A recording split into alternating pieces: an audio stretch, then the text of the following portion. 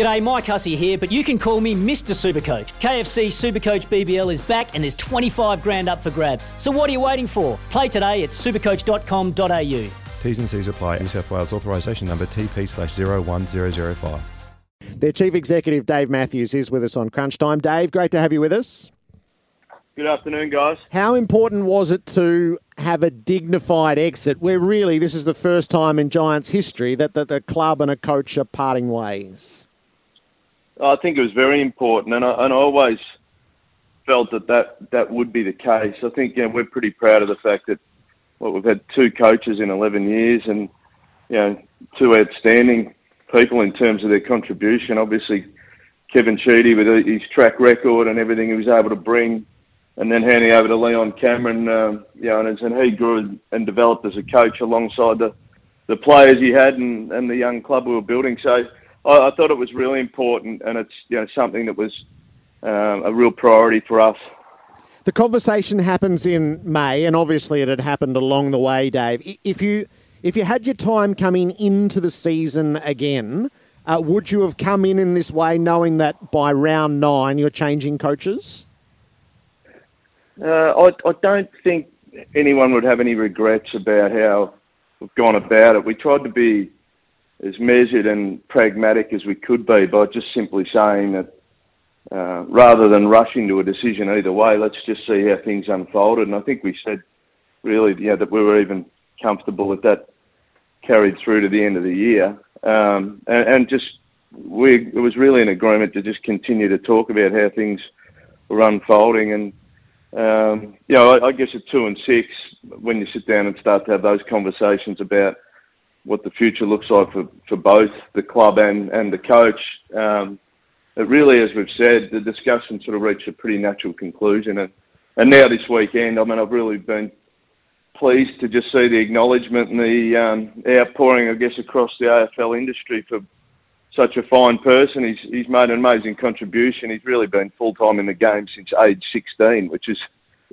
pretty unique in itself. And, this weekend is going to be, I hope, a great acknowledgement and celebration of Leon Cameron because of what he's been able to do for us, and not just us, but also the AFL in hostile territory.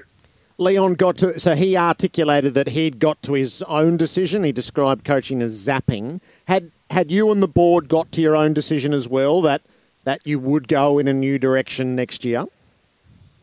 No, we hadn't as a board. In fact, we had a scheduled board meeting on Thursday just gone. It had been set down months in advance, and the discussion really took place on Tuesday. So it was really ahead of the board meeting, and it was basically as we've described. It was a sort of reached mutual agreement on is this what we should do? And I think it is zapping. I mean, it's a tiring and relentless role in any case, but I think it's sometimes more so because of the scrutiny and conjecture that he's sometimes faced. I just got enormous admiration for what he's been able to achieve. His resilience is incredible. He's a very optimistic person and just keeps pushing forward. But I think it just reached a point for him on Tuesday where he thought, I think he described it as let's get some fresh air. So that's what's happened. How was it discussed to the playing group? Because I've been through it at Hawthorn early on. How did the players take it, and how was that presented to them? Yeah, it's a good question, Luke. I think they were very emotional. I mean, you often hear conversations when coaches move on about whether coaches lost the players, is often the phrase. I don't think that would be the case here. They got a deep affection for him, and there was a lot of emotion in the room when he simply sort of stood up in front of the group after he'd spoken to the leaders and after he'd spoken to his own coaching group. He stood up in front of the whole group and basically said, I'm calling time, boys. I'm going to make Sunday my last game. And I think there's a lot of emotion. I mean, there'd be all sorts of emotions going through different individuals' minds, but I think the overwhelming view would be that everybody's indebted to him. Everyone appreciates what he's been able to achieve as the leader of this team, and there's some sadness there for sure, but also I think people were appreciative of the way he explained it and what he wanted to do next, and being the person he is, he just encouraged everyone that just stay tight and push forward. So yeah, it was a pretty emotional day all round, and I think tomorrow will be as well. Dave, often when we see coaches change from club to club, the club tends to go after the opposite type of person that they previously had.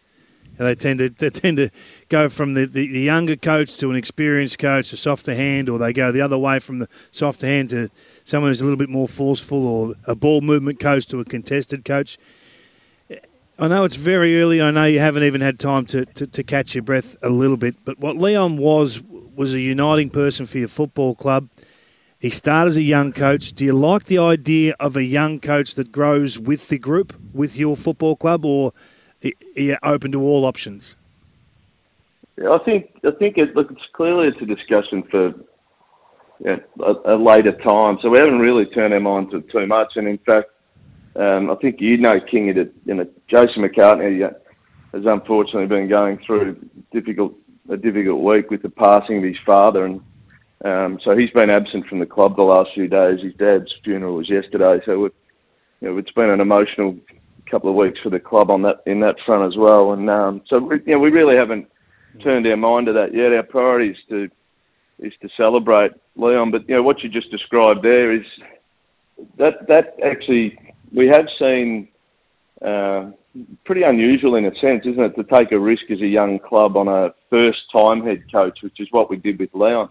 And I think when you had experienced heads like Gubby Allen and Kevin Sheedy and others making the sort of assessment about who was going to take over from Sheeds, I haven't got that level of expertise, obviously, and you sort of sit back and listen to the way they assessed Leon. And we've probably told the story a couple of times, but in his interview, I think when Tony Shepherd asked him at the outset, how are you going to coach his side? He said, well, can I actually talk to you about my values first? And I can still remember him because he just said, it's honesty, empathy, and curiosity, and this is who he was, and that's what he wanted to describe. And so you look at it and go, okay, so it's not always easy to go from an assistant coach to a head coaching role. I've seen a lot of times it doesn't work out, and this one did. This absolutely worked out, and Luke would have had time with him at Hawthorn. So, I guess the ultimate answer to your question is just we'd have an open mind. I think we've got time now to think through it, think about what the needs might be or who's out there, and I wouldn't really rule anything in or out. Will James Hird take any more of an active role within the coaching setup, Dave, for the remainder of the season to either give you or him a feel for what coaching might look like? It's a possibility because he's been involved and he's obviously got a strong relationship with Mark McVeigh. So I would say it's a possibility, but at this stage he's been actually away in Europe on some business, and his role with our club so far has been obviously of a part-time nature and in some ways remote from Melbourne from time to time. So that'll be a question that Mark will be, I think, mulling over in the next few days. Do you have the imagination to consider Hird as a possibility? I don't know. Look, I guess I don't know what would be in his mind about what his own aspirations would be. I think from our point of view, and I think, again, the AFL family, if you like, I think we're just all so delighted that he's back in football and he's happy and healthy and all of those things, and that's the real priority. And we've also said that his involvement at the club really came with the imprimatur of Leon Cameron himself. Leon wanted him. Leon was always looking at areas of the club that could improve and wanted him involved, and his involvement's been beneficial to both parties so far, but I'm not really sure what the future might look like. I know you're a lateral thinker, Dave. He's not over there talking to Ange Postecoglou, is he? He's not trying to secure someone a bit next level. I don't know. Who knows what he's looking at? I know he has been going to some soccer games, that's for sure. But it's going to be an interesting time ahead, and the next few weeks, just to think through what a thorough, comprehensive process would look like and who might be involved in that. But as I say, at the moment, we're just really focused on tomorrow's game. It's nice to be back at Giants Stadium. We'd expect a crowd of 10,000 plus. Hopefully the weather, the sun keeps shining, and the boys salute for their coach. Dave, I'm not saying this is the motivation by absolutely any stretch, because it's not, but the fact that you've made the decision in May, I mean, is there anything to be read into the fact that does it give you an advantage when it comes to what is next, appointing the next guy, if there is to be, competition for the next guy? I think it does. I think that wasn't a driving force behind a decision. I think there's other reasons, as we've sort of outlined, that you can never really pick your timing in these things. I think, and it's rare to see a coach and a club finishing on such good terms. You'd like to think it wasn't rare. You'd like to think it happened more often. But, the timing in footy, you can't always pick or dictate. But, to your point, clearly if, we're the only club with a vacancy, then clearly that does, give you a broader view of what you can consider. So, I know what you mean. Yeah, and I don't want to push you on this because I know, acknowledging absolutely that he's got a game to coach tomorrow, but do you form a committee in this situation? Obviously a list as a result of that. Is that something, or is it strictly in-house? Do you bring others in, consultants and the like, or how do you anticipate you might go about it? Yeah, not so sure what we'd do from an external point of view, whether anyone else would be involved beyond, at the moment, the chairman, the chairman of our footy committee, which is Jimmy Bartell, and our general manager of football, Jason McCartney. That's probably the group at the moment. I think I've probably never thought too much about externals, because I don't know that they always know what you actually need. They don't know exactly what the culture of the club is or the environment that the Giants might have. Sheedy sat on a panel for us as he was moving out, but he had a unique frame of reference. But I think Jimmy Bartell's brought an enormous amount to our club. So lateral thinking is required at a club like ours, where you don't have past players necessarily that are available to be directors of football. So we've been fortunate, I think, to have someone like Jimmy Bartell's calibre working with us. So he'll play a critical role. One of the great accidents of timing on Thursday night was that Alistair Clarkson was on 360. Dave, did you tune in just to hear what he might have to say? I did, yeah. I did. What did you think? I thought it was compelling viewing. No, I enjoyed it. I mean, I think that's the theatre of this game, isn't it? So it was unusual timing or great coincidence, as you say. But I think clearly when somebody's as revered as he is with the track record his name's going to come up in those sort of conversations. But it's just not a topic for us at the moment, really. We are focused on what's in front of us, and we'll form that committee and develop a sort of a list of competencies and other things and move into a process. That's all given, but did he leave you with... So he left me with the impression that he is going to coach again. Did he leave you with that impression? I think most people would have imagined that he would have that imagination that he would coach again at some point. I mean, he clearly still has the passion and the drive, and I guess one of the things that he's always been admired for is the way he goes away and being over with the Golden State Warriors and having a look at different things. So he continues to seek knowledge, as Kevin Sheedy would say, and if he's got an enthusiasm, I'm sure that there's a job somewhere at some point across the competition, but who knows? So, Dave, it sounds like you've been following him if you've been tracking him over to GWS. Over to Golden State Warriors. No, I was just interested in hearing him talk about it. I think I saw that.